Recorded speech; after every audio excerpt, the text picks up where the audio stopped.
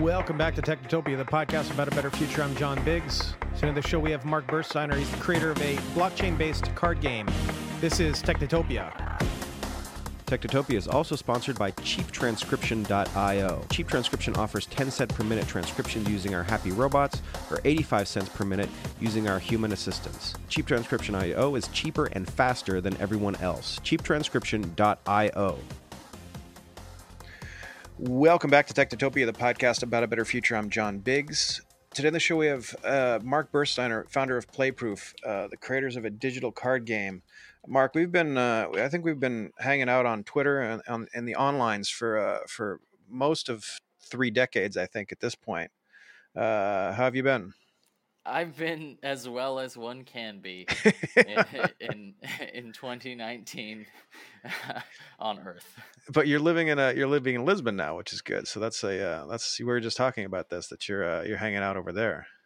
I am. Or not Lisbon, Faro, right? Yeah, a little bit in Faro, a little bit in Lisbon. But yeah, we're working with the Algarve Tech Hub out here in Portugal. They're trying to turn the southern region of Portugal into a tech hub, and Faro is in that region. Yeah. So I was just there, I guess, a week ago. So I really like it out there. Beautiful place. Yeah. So let's get into what you guys are working on. You guys are working on sort of a crypto card game or something like that. Yeah, dead on. We kind of looked around the space in like 2017 or so and kind of asked ourselves, what does this technology look like when applied to a game? Mm-hmm. And what might be the best vehicle to do it? Because as we started to like really wrap my head around the applied cryptography space, it became apparent that these networks are all games. They're all game theory, but no game design. And if we were able to sort of take the technology and apply it from the perspective of the top down, from a game first perspective, what would that look like? And we kind of landed on a card game. Okay. So why don't you talk about a little bit, so how are all these things games? That's actually an interesting point.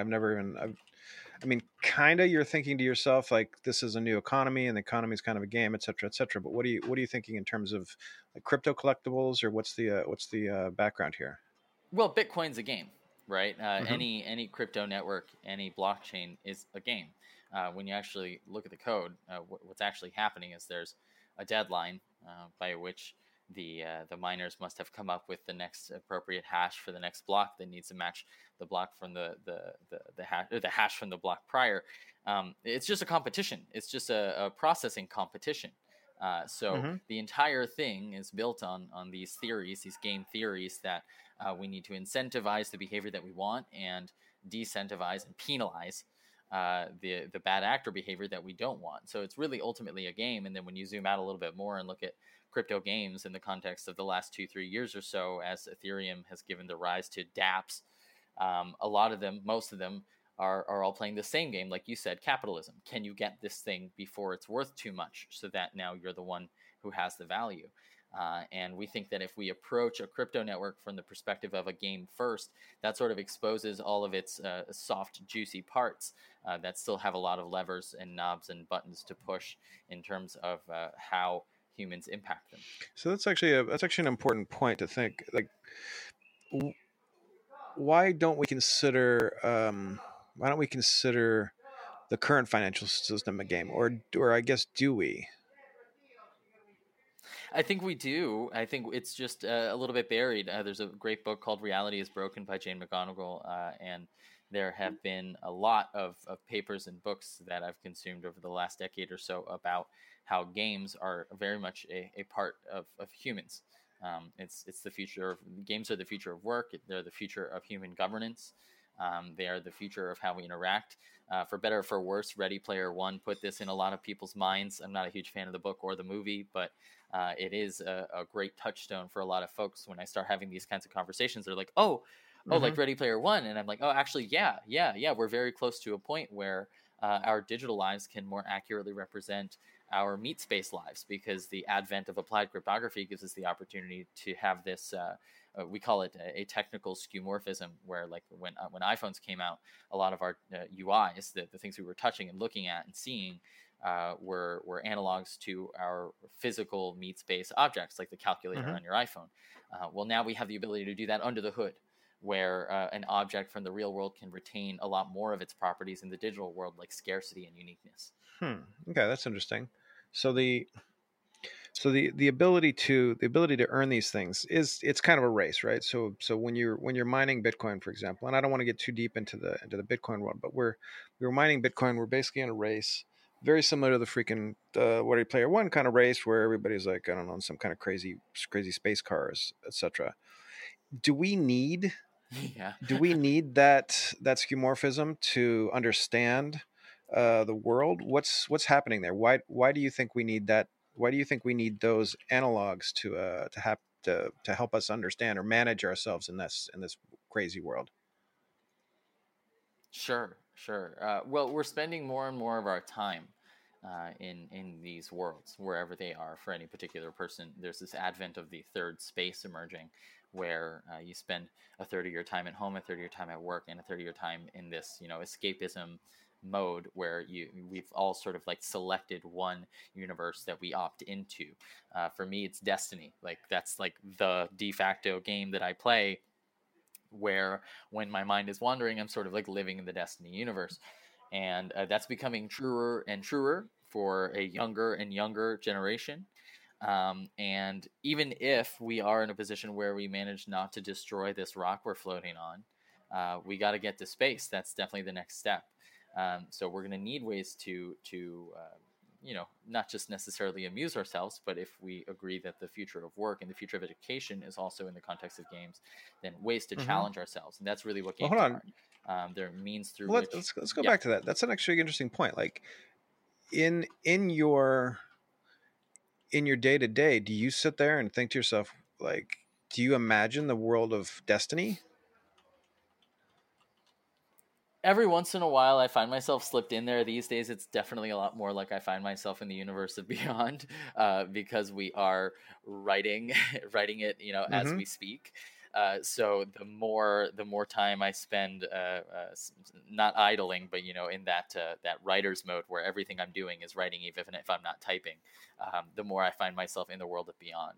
But I do find myself playing games with myself on the daily. And I play a little game of optimization of task stacking I kind of imagine if there were a layer of Beyond or a layer of Destiny, overlaid on top of my day-to-day activities, that might be a more pervasive experience. And do you want that? Do you want that experience? Do you want to be sitting in a world where stuff is overlaid over your corpus, I guess, and you experience I guess you experience the game world in real life. Is that what you're talking about? Because this is. I think for me, it's a little bit more of like a separate cycle. It's like a separate cycle that I keep sort of in the back of my mind. It's this other ongoing parallel universe, right? There's this other place that exists that's living and breathing aside from the meat space that I'm inhabiting right now as I go through my day-to-day tasks. So when I say a more pervasive experience, we don't imagine it to be something where it's like VR and it's like augmented reality and, you're constantly thinking about the game in terms of the actions that you're taking in the day-to-day.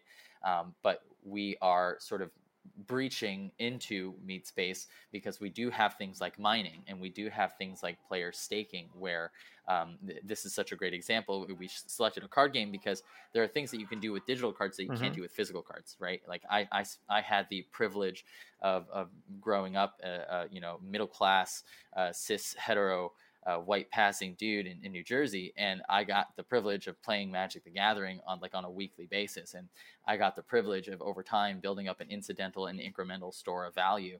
And now I'm in a position where if something horrible happened to our dog, I could sell my Magic collection for like $4,000, $5,000 if I really wanted to. That's not an opportunity a whole lot of people have. Right. I think that right. if we go back, I want to go back to this. This is pretty cool. This is a pretty cool like chain that you basically just described, because you grew up in New Jersey and you're cis white and you played a lot of Magic. Now, if something happens to your dog, you're going to be okay, which I think is. I mean, I'm not super stressed out about it. That's the most 2019 sentence that I've ever heard. Yeah, that's I'll great. take it. Hey, send me my I know. YouTube plaque. I'll sign. I'll hang it up on the wall. But the idea is that this collection of cards that I have sitting on my shelf, that is this store of value, so to speak, is something that could be put to work. I wouldn't lend that to a stranger from the internet because paper Mm-hmm. cards get lost, destroyed, or stolen, and digital cards don't have that problem. And if we have uniqueness, then we have staking against a crypto network, then we have the ability for players to, when they're not playing with their collection, lend it to other players, and that's effectively the free to play version of the Mm-hmm. game. So when you come to play a match, having never Oh, played I it gotcha. before, you Yeah. rent a Okay, I deck gotcha. from the So you network. you can basically give out you can give out cards to your buddies or whatever, right? Okay. And we can give the governance over, let's say, an order book to our player base, so that when there's an ongoing set of deck lists and the metagame is changed over time, the players are the ones who are in control of the order books, like you might imagine them from like the OX project. That's basically really all this is when you distill it down to the Mm-hmm. to the close to the metal layer. So players will be able to stake their cards against the network, to vote against what happens to the rules of the game, to the future of the game, what's considered a valid format, what has material Mm-hmm. payouts, and so on and so forth. Okay. Yeah, very cool. All right. Yeah. So let's go back. Let's go back a little bit to the future, I guess. So are we looking at a future where this is commonplace, where this sort of thing happens all the time for folks? We like to think so.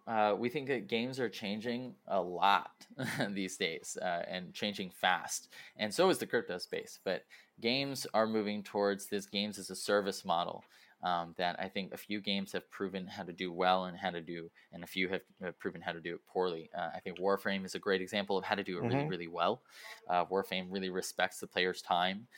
They do have the ability to buy frames, but it's priced in such a way that it feels as though your time and your attention is being respected, and that's kind of what we're trying to approach here. Is we see a future where games are a little bit more a part of the fabric of everyday human society, and if that is true, then the players are going to care even more about how they're Mm-hmm. governed, and what we're trying to do is use Beyond as dog food to try and close that feedback loop between a constituent and a governance, so that we can build a card game that belongs to everyone, is hypothetically something that we can take to space with us. It's not something that's owned by Hasbro like Okay. Magic is.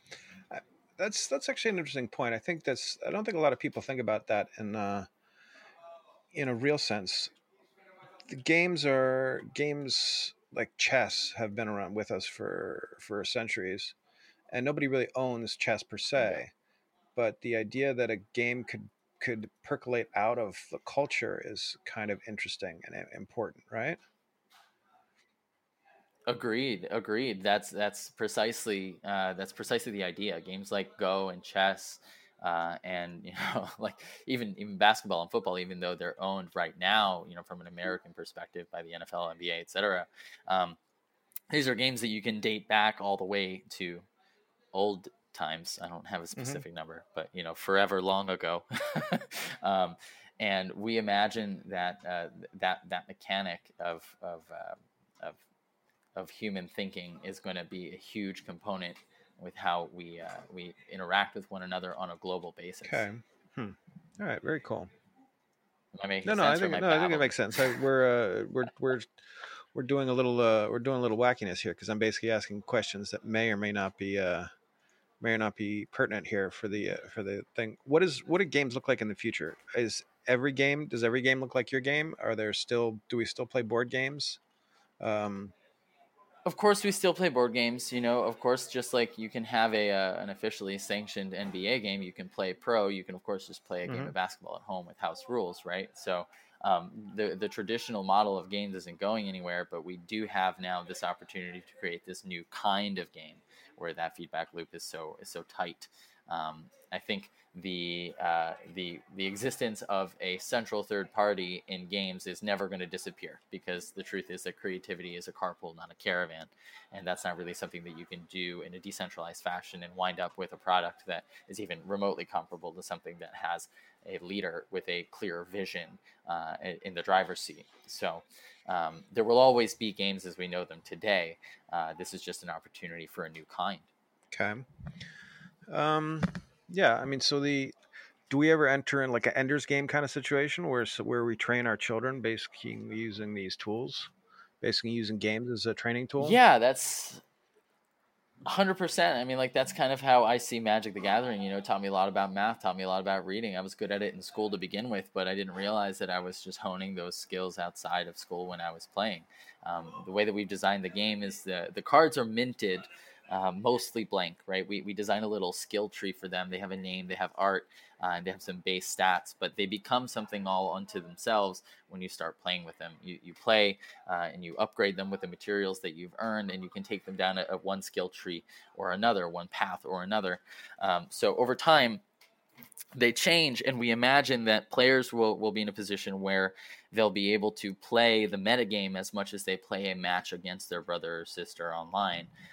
Where if they are so tapped into the metagame, like one might be with Magic or Hearthstone, they could play with a particular strategy in mind, knowing that there's going to be a rotation in 4 to 6 months from now.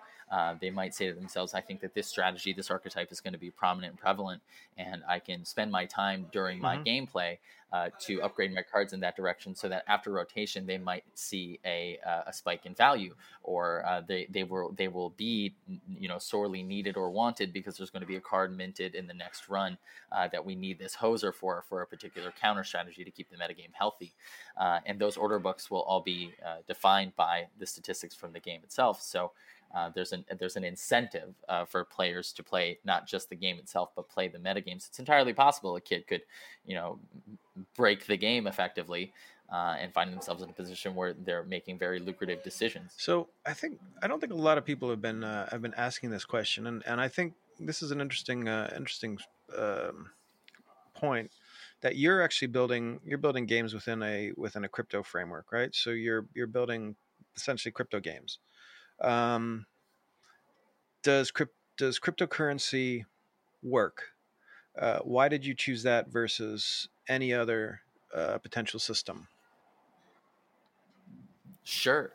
Well, what we're doing is we're forking Decred because Decred is the only chain in production with a working off-chain forum and working on-chain governance mechanism. They've been in mainnet for years, and it's been functioning with all its flaws and with all of its benefits. So we're forking that because we kind of think that the governance mechanism is more important than the rest of the features on a chain like that. It all kind of really comes down to good governance. We tend to agree with like Chris Bernisky and placeholder capital and things like that. Placeholder VC, excuse me. And with we feel that way because if we are going to get to a point where we're all transacting digitally, we kind of feel like that might be a little bit more to do with the things that are pulling us to these digital realms. It's really difficult to get consensus when you're talking about something as fourth wall breaking and as contentious as money. Money is a function of society, not the other way around, right? So we imagine that by building a community, a small society around something like a set of rules for a game, instead of designing the rules of the game around the economic aspects, that we can find ourselves in a position where people are more interested in learning about the technology.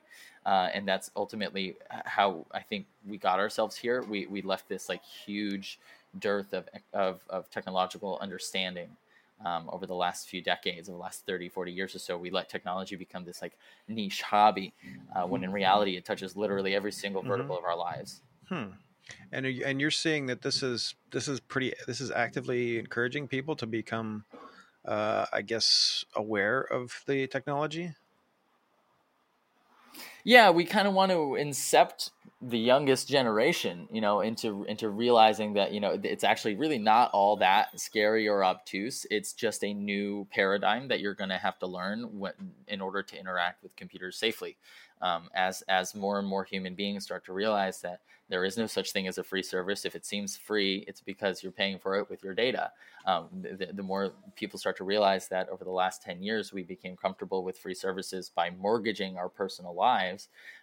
Data sovereignty is going to become more and more important to everybody. So we need to kind of do the legwork now to speak to the youngest generation that we can. that we possibly can, and help them understand, hey, this is really no different than jumbling the alphabet in 5th grade and sending a note to Sally across the room so that if the teacher got it, she couldn't read it because you both knew how you jumble the alphabet the day prior at recess. It's the same idea. It's just that it's just like when we got used to username and passwords when we moved away from just a phone number in our Rolodex, right? We had to learn, okay, well, now I have an email address and now I need a password for each individual thing. Now we need to learn that we have a seed phrase and a private and public key. And it's just going to take a little bit of time and some elbow grease and speaking to the youngest generation to get there. Okay, very cool. What does the world look like in 20 years? I mean, for you and for anybody you know, not necessarily in gaming, but just in general. Well, assuming we make it that far, part of the reason we're working on a game is because we really believe that games, especially in 2019, with fidelity increasing. Are you actively worried we're not going to make it that far? Games, of course. I mean, like it's not exactly pretty out there right now. We've only got so long a runway before climate change becomes irreversible and catastrophically so. So one of the things that we see as a responsibility of ours as a game is to reflect to the world a vision for the future that it's willing to actualize. There are so many games, like the number one game for the last decade and a half is Call of Duty, and as fun as it is to shoot things, I love doing it in Destiny too. It feels good in the brain zone, but the story, I think, leaves a little bit to be desired there. So in the world of Beyond, it takes place in this far-flung, post-singularity, post-scarcity future where we're all space cow people gallivanting around the solar system, sucking ether out of ether rifts, which is kind of how we've gotten to this age of prosperity. And what's happened in that future's past is kind of our future in this present. And what happened in the story is this youngest generation on Earth around the time, around now in their past, got wise and realized that we only had 10, 15, maybe 20 years tops to fix this problem, dispersed around the globe to the sunniest areas on it, and learned how to homestead. We made homesteading cool, where, we kind of realized we can take up as little space as possible on this meat space now. Because we have the advent of the internet, we have the free flow of information technology, so we can be always connected if we wish to be, and we can live in such a way that not just the environmental impact that we each have individually, but we can have the difficult conversations around the politics surrounding these things, all the way down to I want to support moving directly to solar. I want to stop you consuming fossil fuels, and the only way that we get the 50 to 100 companies that are causing these changes to shift their perspective is by hitting them where it hurts in the wallet. These youngest generations coming up have to decide for themselves and for their own futures that destroying this rock isn't going to help anybody out. And that living a small an impact a life as possible, while increasing that impact in the digital realm. I don't want to go too down on the into the sadness quotient, but I think that's an interesting point. All right, so what else? What does the world look like if everything is okay? If everything is okay, we've all spread out into the sunniest places on Earth and figured out how to take up as little space as possible while having maximum impact. We've read a lot about Earthships. That's a part of the movement, part of the entire movement in the long term, in the long tail. For the game, to really try and help people understand that you can play games like this. You can still be connected with all of your friends and family and live in a place that's beautiful if you can learn to do the things that your meat body needs to survive, which seems so foreign to so many young people these days because they've grown up with YouTube in their faces. So in 20 years, assuming we don't burn the rock to the ground, we've gotten to a place where we realize we're all in it together and we're all on this one space ship, one space rock floating, hurtling through the solar system. We got to start to treat Earth like a spaceship. And I think that if we make it through the next 10 years, I would love to see that in the next 20, we all get wise and realize that it's not smart to be thrown, Yeah, pooping where you eat. I don't remember how that's much fine. It's swearing a I can do podcast, here. so nobody. I guess I mean presumably if Nobody you're in. listening to this with the kids in the car, then you have really cool kids, so I think it'll be okay. Yeah, but Ooh, let's ooh, yeah. just one last point on that. I think that's an interesting. How do you get the next generations interested in that concept? I don't think we can get the baby boomers interested, and Gen X like myself, we're already a little bit too grumpy and annoying that we're not quite there either. I think Right. something can happen that can flip us, but what will flip somebody who was born in the 90s and 2000s? I think when they start to realize that they're looking at, especially the folks who were born in the 2000s, if you're born in 2009, 2010, by the time you get to thinking about your Hmm. college choices and what those are for in the long term, it might start to dawn on you like, hey, I don't know that I'll ever really afford a house. Hmm. I don't know that like with the way that things are, unless I do something differently now, I don't know that my kids will be able to afford a house. And that's ultimately like what we look to the future for when we think about our careers and what to do with them and what to do with our lives. I think that we'll start to get a little bit closer to our passion being closer to the top of that list.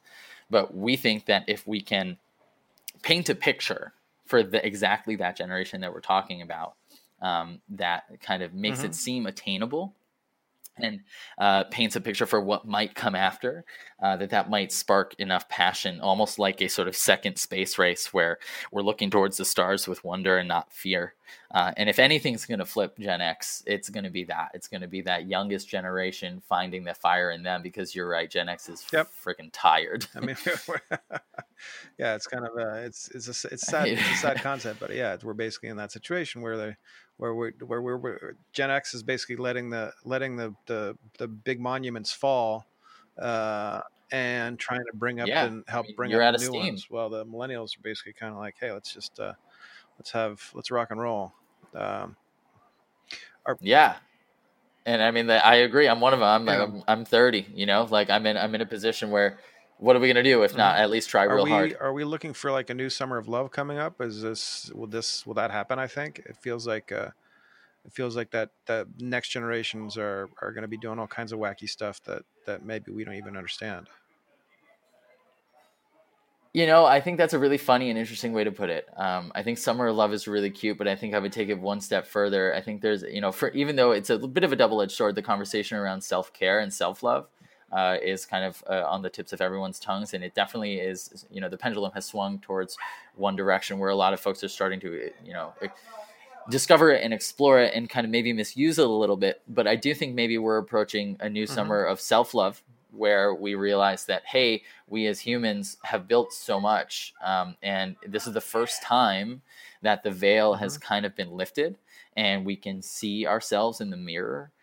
Technologically, for the first time ever, and I think that for the most part, people really want to run from it. But the trick is staring at the most disgusting parts of yourself until you can start to see past those first few layers and discover how you really arrived at that point. So I think if we as humans are able to sort of like look inward, maybe hit ourselves a little less, because it's not like we're in a fabulous situation here.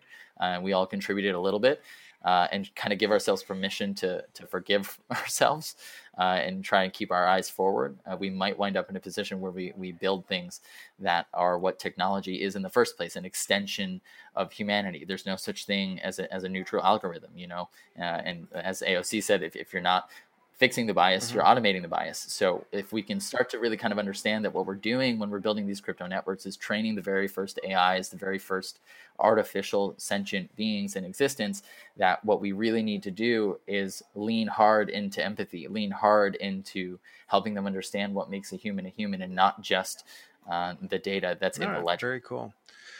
Mark, thanks you for joining us on Technotopia. Where can people find out about the game? Where should they go download it or whatever?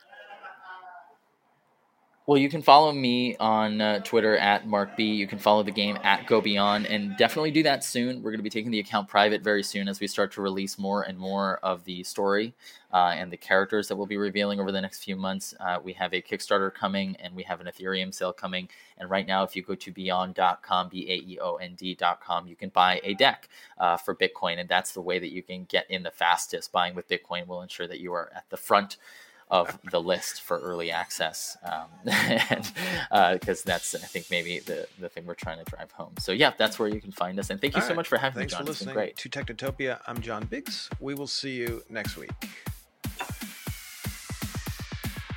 Technotopia is brought to you by Happy Fun Corp. Happy Fun Corp is a design-driven technology company in Brooklyn, New York that specializes in building mobile and web applications for startups and Fortune 500 companies. Whether it's a new mobile or web application that will help people experience the internet in a fun new way, or software that will interface with a new piece of top-secret hardware, Happy Fun Corp is always up to the challenge. Big or small, Happy Fun Corp loves building software and loves working with great people. Come build with them. HappyFunCorp.com.